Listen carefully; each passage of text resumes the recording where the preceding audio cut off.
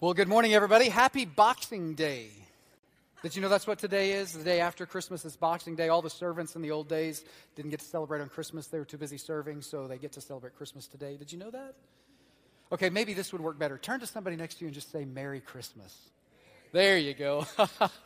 That's way better. I hope you've had a Merry Christmas, and I'm so thankful to get to see everyone today. It's so good to be able to be together. I'm so thankful that you're here and that we have the privilege of being able to worship together. If you're watching online, I'm so thankful that you're a part of our services, that you're worshiping with us, and that just we have this privilege of being able to be together around God's Word today. Take a look at Luke chapter 23. Luke chapter 20, it's kind of threw you for a curve. You thought we were going to go earlier in the book, right? Because it's Christmas. Luke chapter 2. No, we're going to go to the end of the story today. Luke chapter 23 is where we're going to be. We're going to read that together in just a minute. But before we do, just a couple of things. First off, we have some guests in the room this morning. Becky and Jordan Sauceda are right there. And I just want to say thank you to them. Let's celebrate it for a minute. That's so good. For those of you who don't know, they are some missionaries that we partner with up in the Bronx, New York, and God's doing some great things through them. I'm so thankful for you guys and what God's doing in you. I'm glad you got to be home for Christmas, and that's such a good thing. So thanks so much for being here. And then as we think about Christmas, I always like to ask people on the day after Christmas, did you get everything I wanted for Christmas? Just to see how they respond, because people are often excited about what they get. But one of the things that crosses my mind around December and Christmas every year is that for some people, December is not just about Christmas, it's also a birthday month for some people. And so I know for those people who are December birthdays, they often hear something like this. You'll see a picture up there. Hey, and I'm wondering if Jesus heard the same thing. Just so we're clear, this gift is for Christmas and your birthday. Yeah, I wonder how many times they've heard that. And I know there's quite a few December birthdays, maybe even in the room. Like I know my son's birthday is December 1st, so that's kind of a December birthday. I know that Steve Parker's birthday is in December. He's right back there, Steve Parker. Jeremy Davis celebrates a birthday in December. I know that Rebecca Shackelford celebrates a birthday in December. We went to college together, Rebecca and I, and it's this time of year that I love to remind her that she will forever be older than me. That's always, I'm not going to tell you how much older, but she's always older than me, so that's always a good thing. And it is frequent. If you have a December birthday, either you figure out a way to bleed it for all it's worth, or you hear people, they'll say, hey, this birthday present's for Christmas and birthday. Or maybe you find a way to make two things out of it, and that's always good. And so I thought to just kind of get things started, just with this idea that this is the season of gift giving, and sometimes birthdays are a thing. I thought you could help me out with just a quick game. And so this is an interactive portion, so feel free to just tell me what you think as we do this. I'm going to show you some pictures. And as I show you pictures, you can just tell me, is this gift worth both Christmas and birthday? Is it worth just one? Is it something you should re-gift, or is it kind of a return to sender? Okay, so just tell me what kind of gift it is. So let's show that first picture. What is this? An Apple Watch. Let's say you got an Apple Watch. Is that worth Christmas and birthday, just one, return to sender, or is it a re-gift? What do you think?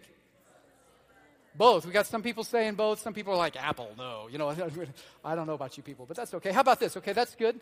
A $10 Applebee's gift card. Is that worth both, one, or is that return to sender or re-gift? What do you think? Okay, some people saying return to sender. I guess it depends on how you feel about Applebee's, right? Applebee's. I just like saying that word, Applebee's. That's good. So maybe it's worth one. How about this one? A fruitcake with apples. How about return to sender, re-gift, both, one? Hey, let me just tell you, I think it's a re-gift because it's the kind of gift that could show up in families for generations. You could just kind of keep that love moving forward. How about this one? A trip to the beach.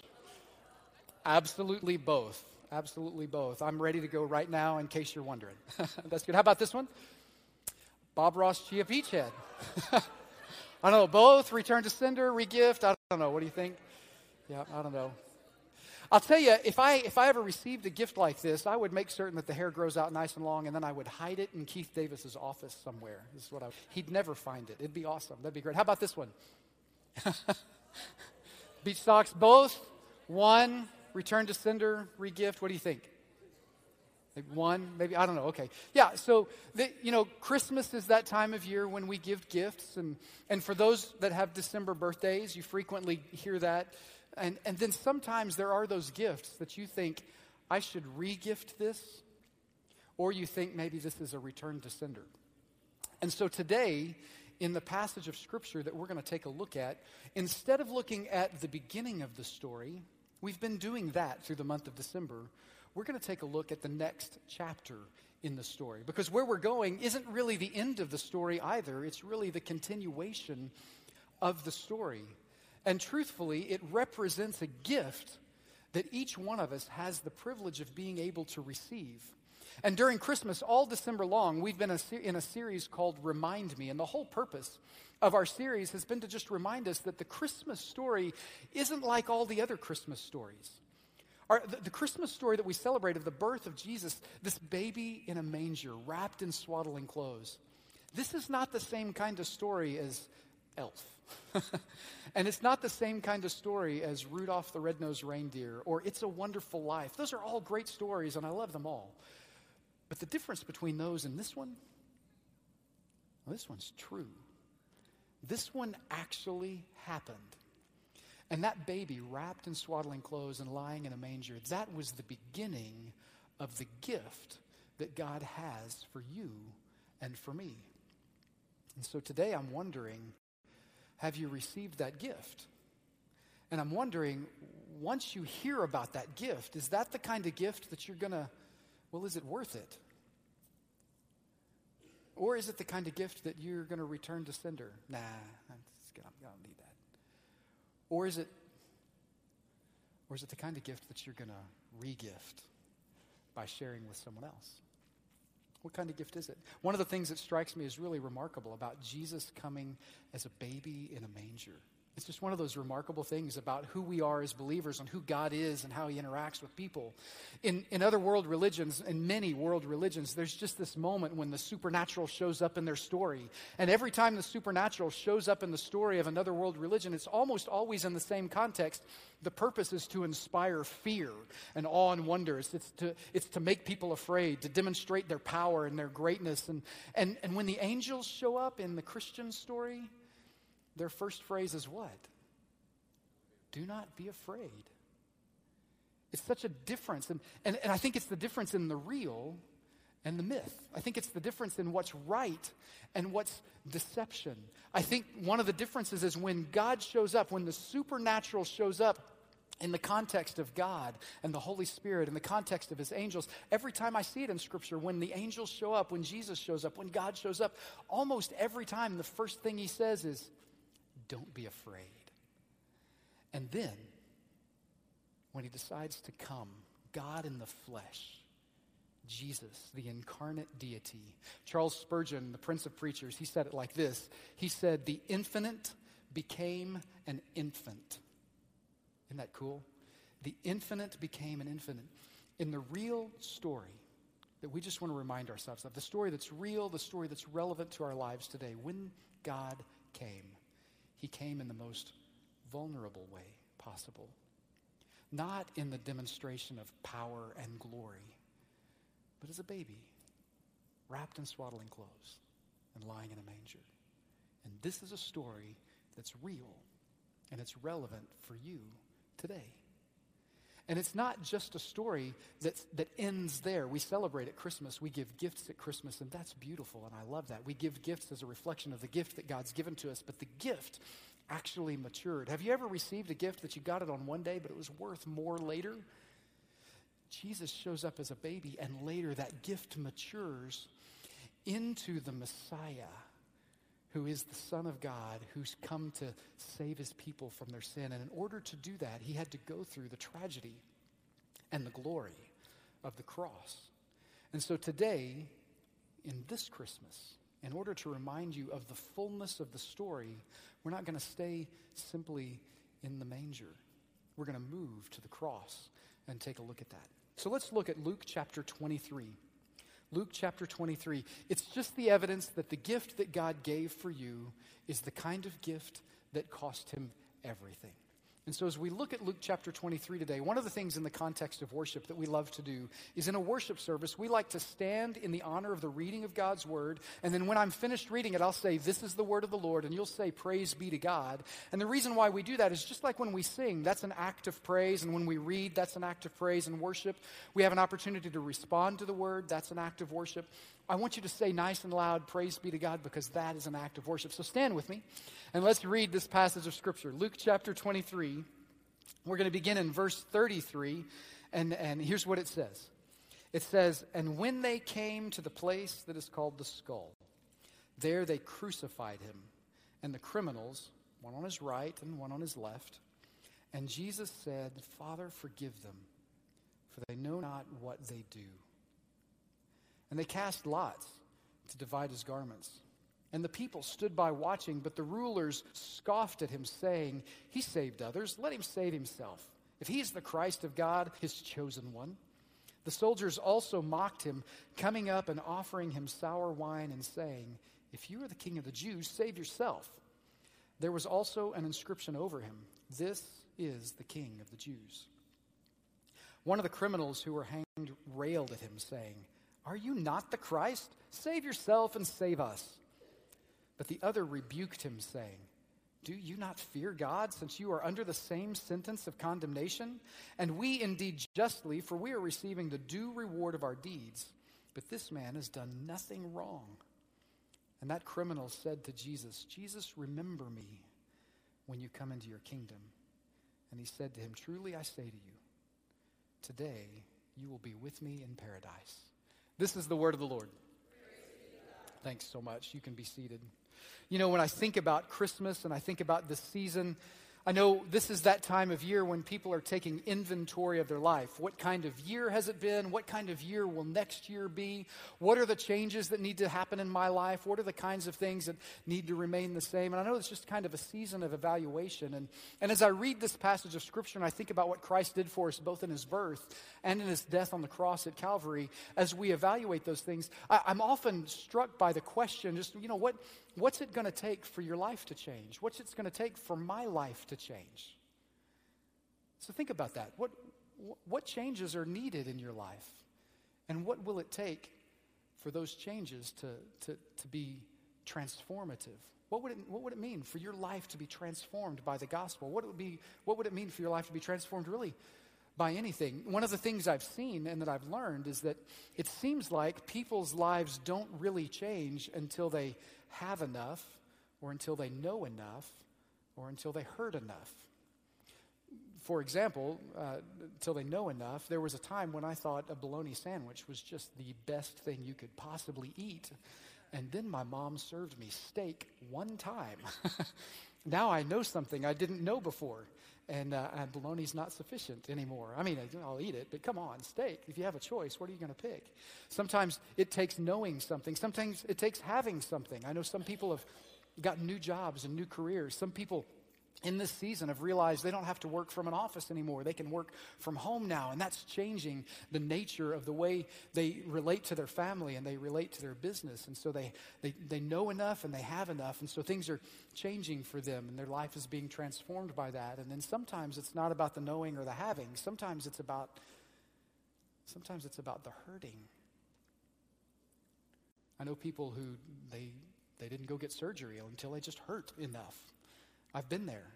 You just hurt enough. You're like, well, please cut whatever that is out. I don't want it anymore. I know people like that. In this season, we've had 3 people that are dear friends in this congregation in the past week who have passed away. And for them, it wasn't unexpected. And for them, it really was this glorious transformation where after a long, godly, brilliant life and a tremendous amount of physical suffering, they were able to close their eyes here and open their eyes to see Jesus face to face. And for them, it's such a glorious moment. And it's such a time of rejoicing and celebration for them. Yet for us who are left behind, it's a time of hurt. It's a time of grief. And isn't grief, isn't it just the perseverance of love? Isn't it just love enduring and moving on and going on? And as believers, we just know that we don't grieve like those who have no hope. Yet through the hurt, I know there are several people whose lives next year are simply going to be different because they've lost someone they've loved. And I know some people are hurt, not because of a loss of a loved one, but they're hurt. And maybe it's a self-inflicted hurt. Maybe it's because you bought too much and now you're in debt and you just hurt. Maybe it's because you just haven't figured out how you can treat one another right. You haven't figured out how you can forgive one another or confess to one another. You haven't figured out those ways that you can just get along and say something nice to each other. So you keep hurting the people you care about the most, and now your relationships are on the rocky edge of about falling apart. And so you just hurt and you don't know what to do. And maybe it's about the decisions you've made. Maybe you've had one too many drinks. Maybe you've done fill in the blank. But now you've reached to this point where my life just hurts enough. Maybe something should change. And so I know our lives aren't really ever transformed until we know enough, have enough, or hurt enough. And what I see in Luke chapter 23 is I see a series of characters. I see a series of people who are interacting with this gospel message. They've heard that Jesus is somebody. They understand that Jesus has this incredible story, and he's preached and he's taught and he's done miracles. Some of them have seen him raise the dead and cast out demons and cleanse the lepers and heal people. They've seen the miracles. Some of them have even eaten the food that he made for them miraculous. They've seen all this, and now they're seeing other things. They're seeing him on the cross, and I'm wondering if that's you. I'm wondering if in this moment today, you've heard all the stories. You've been here at Easter, you've been here at Christmas, you've come all year long, and you've just heard about the glory of God through Jesus and the grace of his Son and the gift that he has for you that cost him everything, that really can transform your life. And I'm wondering which one of these characters in this particular part of history you are. Look with me at Luke chapter 23, verse 35. The thing I noticed first is those that should have known enough were the religious leaders. The religious leaders should have known, and instead of recognizing him for who he is, they scoffed at him. Look at verse 35. Luke 23:35. It says, "And the people stood by watching, but the rulers scoffed at him, saying, 'He saved others. Let him save himself, if he is the Christ of God, his chosen one.'" These are the Pharisees and Sadducees. These are the religious leaders of the day. These are the most studied, intelligent people they have back in that moment. These are the ones who actually should have looked into Scripture. These are the men who have been looking to Scripture to find who the Messiah is. For the past 400 years, they've been looking for Messiah. They've been studying all the books and all of the things you could study and having all the conversations so that when Messiah shows up, they should be the first to recognize who he is. And instead, they stand at the foot of the cross making fun of him. Maybe you can identify with people like that. You've heard all the stories. You've been to Bible school. And you've heard all the things. And now the church and church people and the weird habits that you see that some church people have and some Christians have, they're just worth kind of making fun of at this point. And so you just kind of scoff at the idea that this whole thing could be true, when in reality, truth is just right there in front of you. I'm amazed at the Pharisees. I'm just amazed at them. These are men who have studied Scripture. Many of them had the first 5 books of the Bible completely by memory. We've been trying to memorize 2 verses over this Christmas season. Isaiah chapter 9, verses 6 and 7. "For to us a child is born, to us a son is given, and the government shall be upon his shoulders, and his name shall be called Wonderful Counselor, Mighty God, Everlasting Father, the Prince of Peace." And I can get 6 down because that's in the song I used to sing. And verse 7 I stumble over every time. So here I am struggling over 2 verses of Scripture. And these are men who memorized 5 books of the Bible. And they taught it. And they sang about it. And turn with me in your Bibles to Psalm 22. Go to Psalm 22 for just a second. This is a psalm that they would have sung in worship or they would have used in worship. Some of the Pharisees, some of the religious leaders, they might have even taught on Psalm 22, because this is a prophetic psalm. See, because what happens is Jesus' death on the cross, it fulfills prophecy and it fulfills promise. And so I'm wondering, do you know enough? Like these men, do you know enough? Jesus, his death on the cross, it fulfills prophecy and it fulfills promise. So did his birth. His birth fulfilled prophecy and promise. His death fulfills prophecy and promise. And in Psalm 22, this is a passage of Scripture that these religious leaders would have known. Look at this. Verse 1, my God, why have you forsaken me? Why are you so far from saving me from the words of my groaning? These are words the Pharisees would have known. And don't they sound familiar to what you know of what happened on the cross? Jesus is hanging there, nails in his hands and feet, and he says, my God, why have you forsaken me?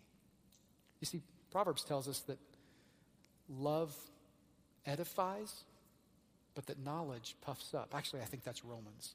That knowledge puffs up, but love edifies. What they had was the puffy version of knowledge. Look at verse 6 through 8 of Psalm 22.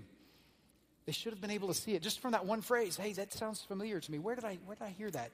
Psalm 20, my God, why have you forsaken me? Verses 6 through 8, Psalm 22. But I am a worm and not a man, scorned by mankind and despised by the people. All who see me mock me. They make mouths at me. They wag their heads. He trusts in the Lord. Let him deliver him. Let him rescue him, for he delights in him. Hundreds of years before Jesus hangs on the cross, these words are written. And now the men who should see the truth, who should know the truth, who've probably taught this as one way to find the Messiah, are the ones who are actually fulfilling the prophecy and the promise that Psalm 22 says is going to happen. I hope you don't stand in their place. Look at verses 16 through 18 of Psalm 22.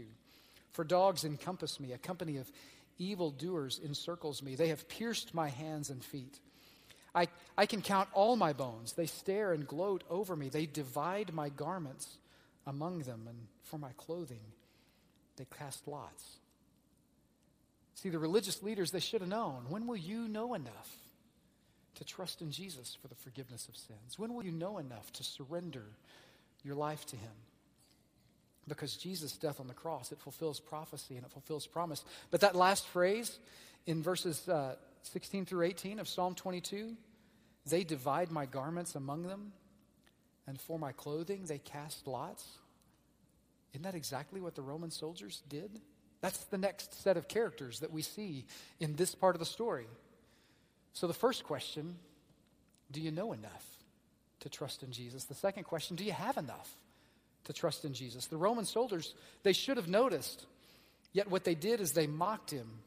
Luke 23, verse 34, it says, and they cast lots to divide his garments. For them, this was just another day of business. It was just another day for the Roman soldiers. That's what they did for a living. They crucified people. And then while the people were hanging there dying, if they had something of value, they took their thing of value and gambled for them. Can you imagine? Can you imagine doing that? They mocked Jesus and they gambled for his clothes. They mocked the eternal for a piece of fabric. How do you handle the things of God? How do you handle the truth that Jesus loves you with an everlasting love and that he's given everything for you? He's literally moved heaven and earth so that you might have a relationship with God. And so that right relationship with God can overflow into a right relationship with others. With friends and with family, with men, with women, with everyone in your circles. God's done something remarkable for you, and sometimes we trade the eternal and the glorious for a piece of cloth. These Roman soldiers who have seen so many crucifixions, they're just anesthetized to it. They're just numb to the misery and to the pain and the suffering that they totally missed that when this man was crucified, it was completely different. Because it's normal for a criminal on the cross to do exactly what the other criminal did, to mock and to scorn and to cuss and to shout and to scream and to hurt. And some of them are in despair and some of them are in anger. When you get crucified, it's miserable. And they totally missed that this one man right here in the middle, he's saying he's got nails in his hands and his feet, and he's saying, God, Father, would you forgive them? Because they don't know what they're doing. How tragic it would be to miss eternity for a piece of cloth. Do you have enough to trust in Jesus? That's another verse of Scripture that I think is interesting. See, Jesus' death on the cross, it provides everything we need. 2 Peter 1:3 says, his divine power has granted to us everything we need that pertains to life and godliness. His divine power has given to us everything we need for life and godliness. And so I always like to ask this question around Christmas. I do it like this. Hey, did you get everything I wanted for Christmas? After Christmas Day, hey, did you get everything I wanted for Christmas? Just to see if I can trip them up and see how they respond. And I don't know, did you get everything you wanted for Christmas? How about you guys? Did you get something you wanted for Christmas? Was it a good day? Yeah, that's okay. It's okay to respond. Is it a good day for you? That's good. That's good. And see, for me, I'm one of those December birthdays. And so this is a strange day for me. My birthday's the day after Christmas. And so for me, I get my family's kind. I get to open Christmas presents yesterday, and I get to open birthday presents today. And then tomorrow, my son, who got great Christmas presents on Christmas Day, is going to come to me and show me something on Amazon that's like, Dad, this is the coolest thing ever. If I just had this, it'd be awesome. It's going to make everything better. And I'd be like, 2 days ago, didn't you just get everything you wanted? He's going to be like, yeah, Dad, but this is so cool. Look at that. It's a Bob Ross Chia Pet. Come on. How do you not like that, Dad? I need one of those. And then, again, for us December birthdays, we stretch it out for just as long as we possibly can and just bleed it for all of its worth. But that leads to that natural question. I love getting gifts. I love giving gifts. It's fun to have a December birthday. It's fun to receive and it's fun to give. But when will enough be enough? When will you be satisfied? How many presents does it take for you to open before you're like, they love me? Oh, look, they really they thought of me. Oh, they thought of me, but not very well. How many gifts does it take for you to unwrap? When will enough be enough? You see, because Scripture here is saying that his divine power has given us everything we need for life and for godliness. And when are you going to stop trying to just work so hard to earn your salvation? It's not because of anything you've done. Jesus gave you this gift when you were experiencing the best moment on the best day of your life. But he also gave you this gift when you were right in the middle of making the choice that was the worst moment, the worst decision on the worst day of your life. He's not saying I love you because of what you know. And he's not saying I love you because of what you have. He's saying I love you and I'm for you and I'm giving you this gift because of who he is. The infinite who came as an infant to give everything as a gift for you. So when will you relax and just let that gift be a part of who you are? Do you know enough? Do you have enough? Well, there's another option here. There's a criminal on the cross. Look at Luke 23, verse 39.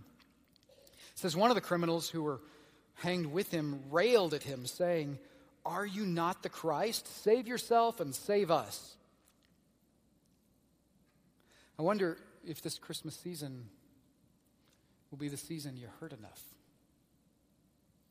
When will you hurt enough to trust in Jesus for the forgiveness of sins and everything that pertains to life and godliness? When will you hurt enough to forgive someone who has hurt you? When will you hurt enough to recognize that that weight of unforgiveness that you're carrying around is killing you, and the person that you're not forgiving doesn't even know it?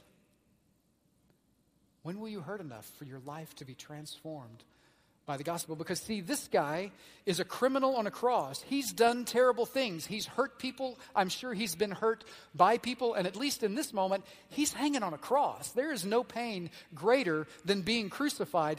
And in that moment, he still didn't hurt enough to simply look at a guy next to him and go, "Man, you don't deserve this.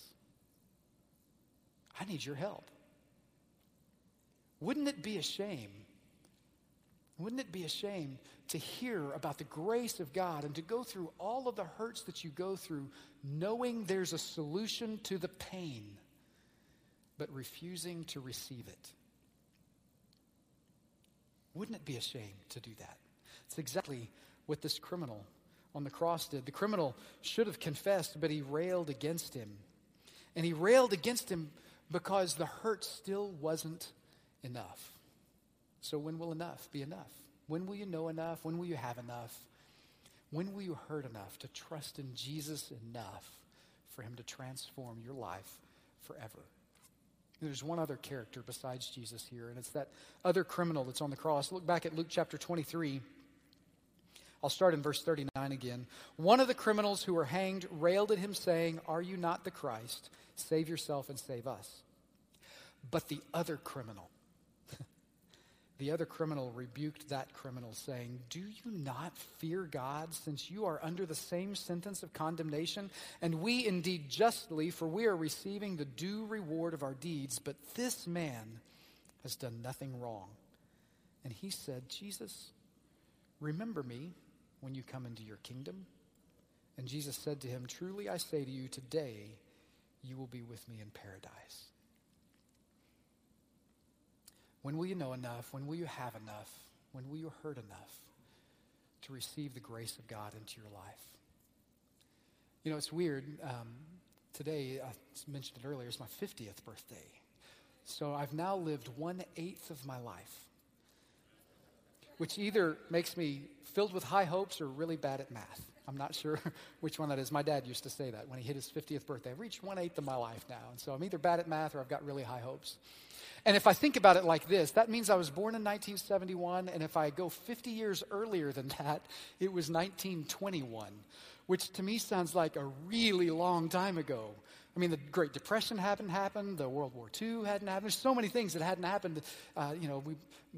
We were piping in sunlight from the outer reaches of somewhere just to get it to here. I mean, it just seems like 21 was a long time ago. And then when I think about 50 years from now, it's going to be 2071.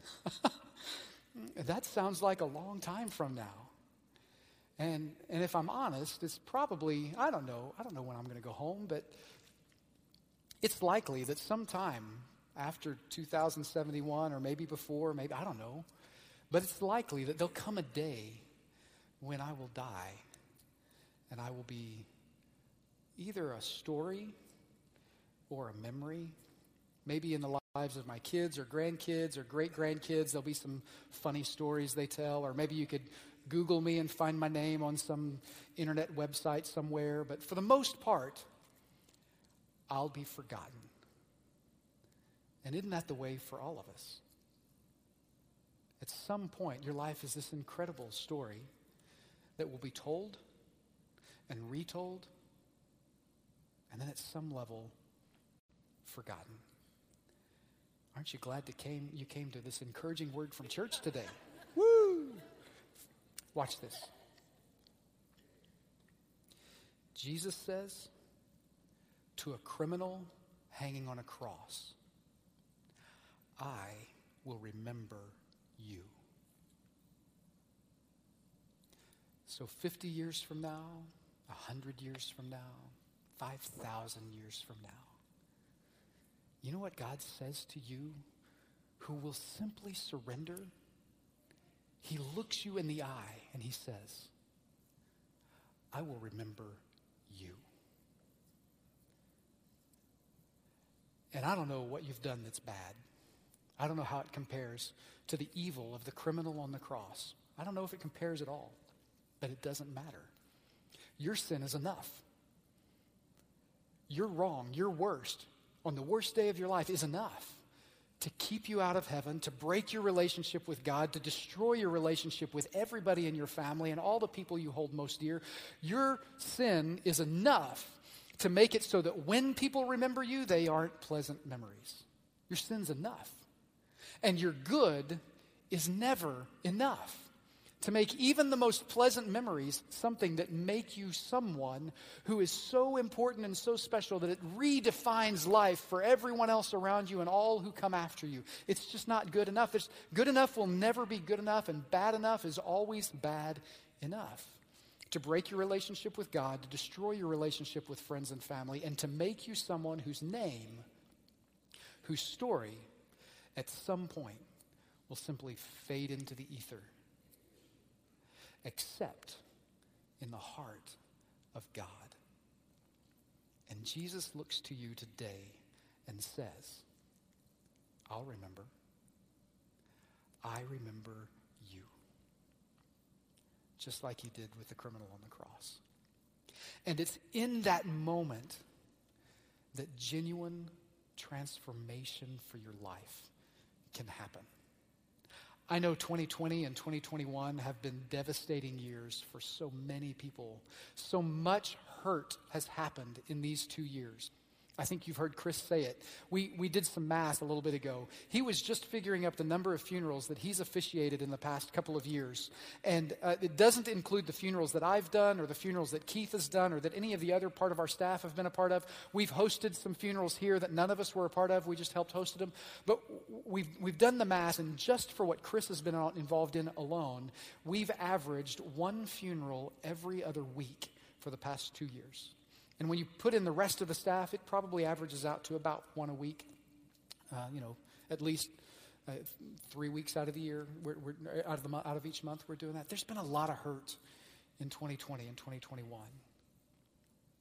There have been some moments when what we have has been great because somebody's trying to stimulate the economy and they're giving some stuff. And then there's been some moments where we have is not nearly enough because we've had to go home and not work, or the nature of our job has changed, and the economy's depressed and inflation is up, and we just what we have sometimes might be enough, might not be enough. We're just not sure.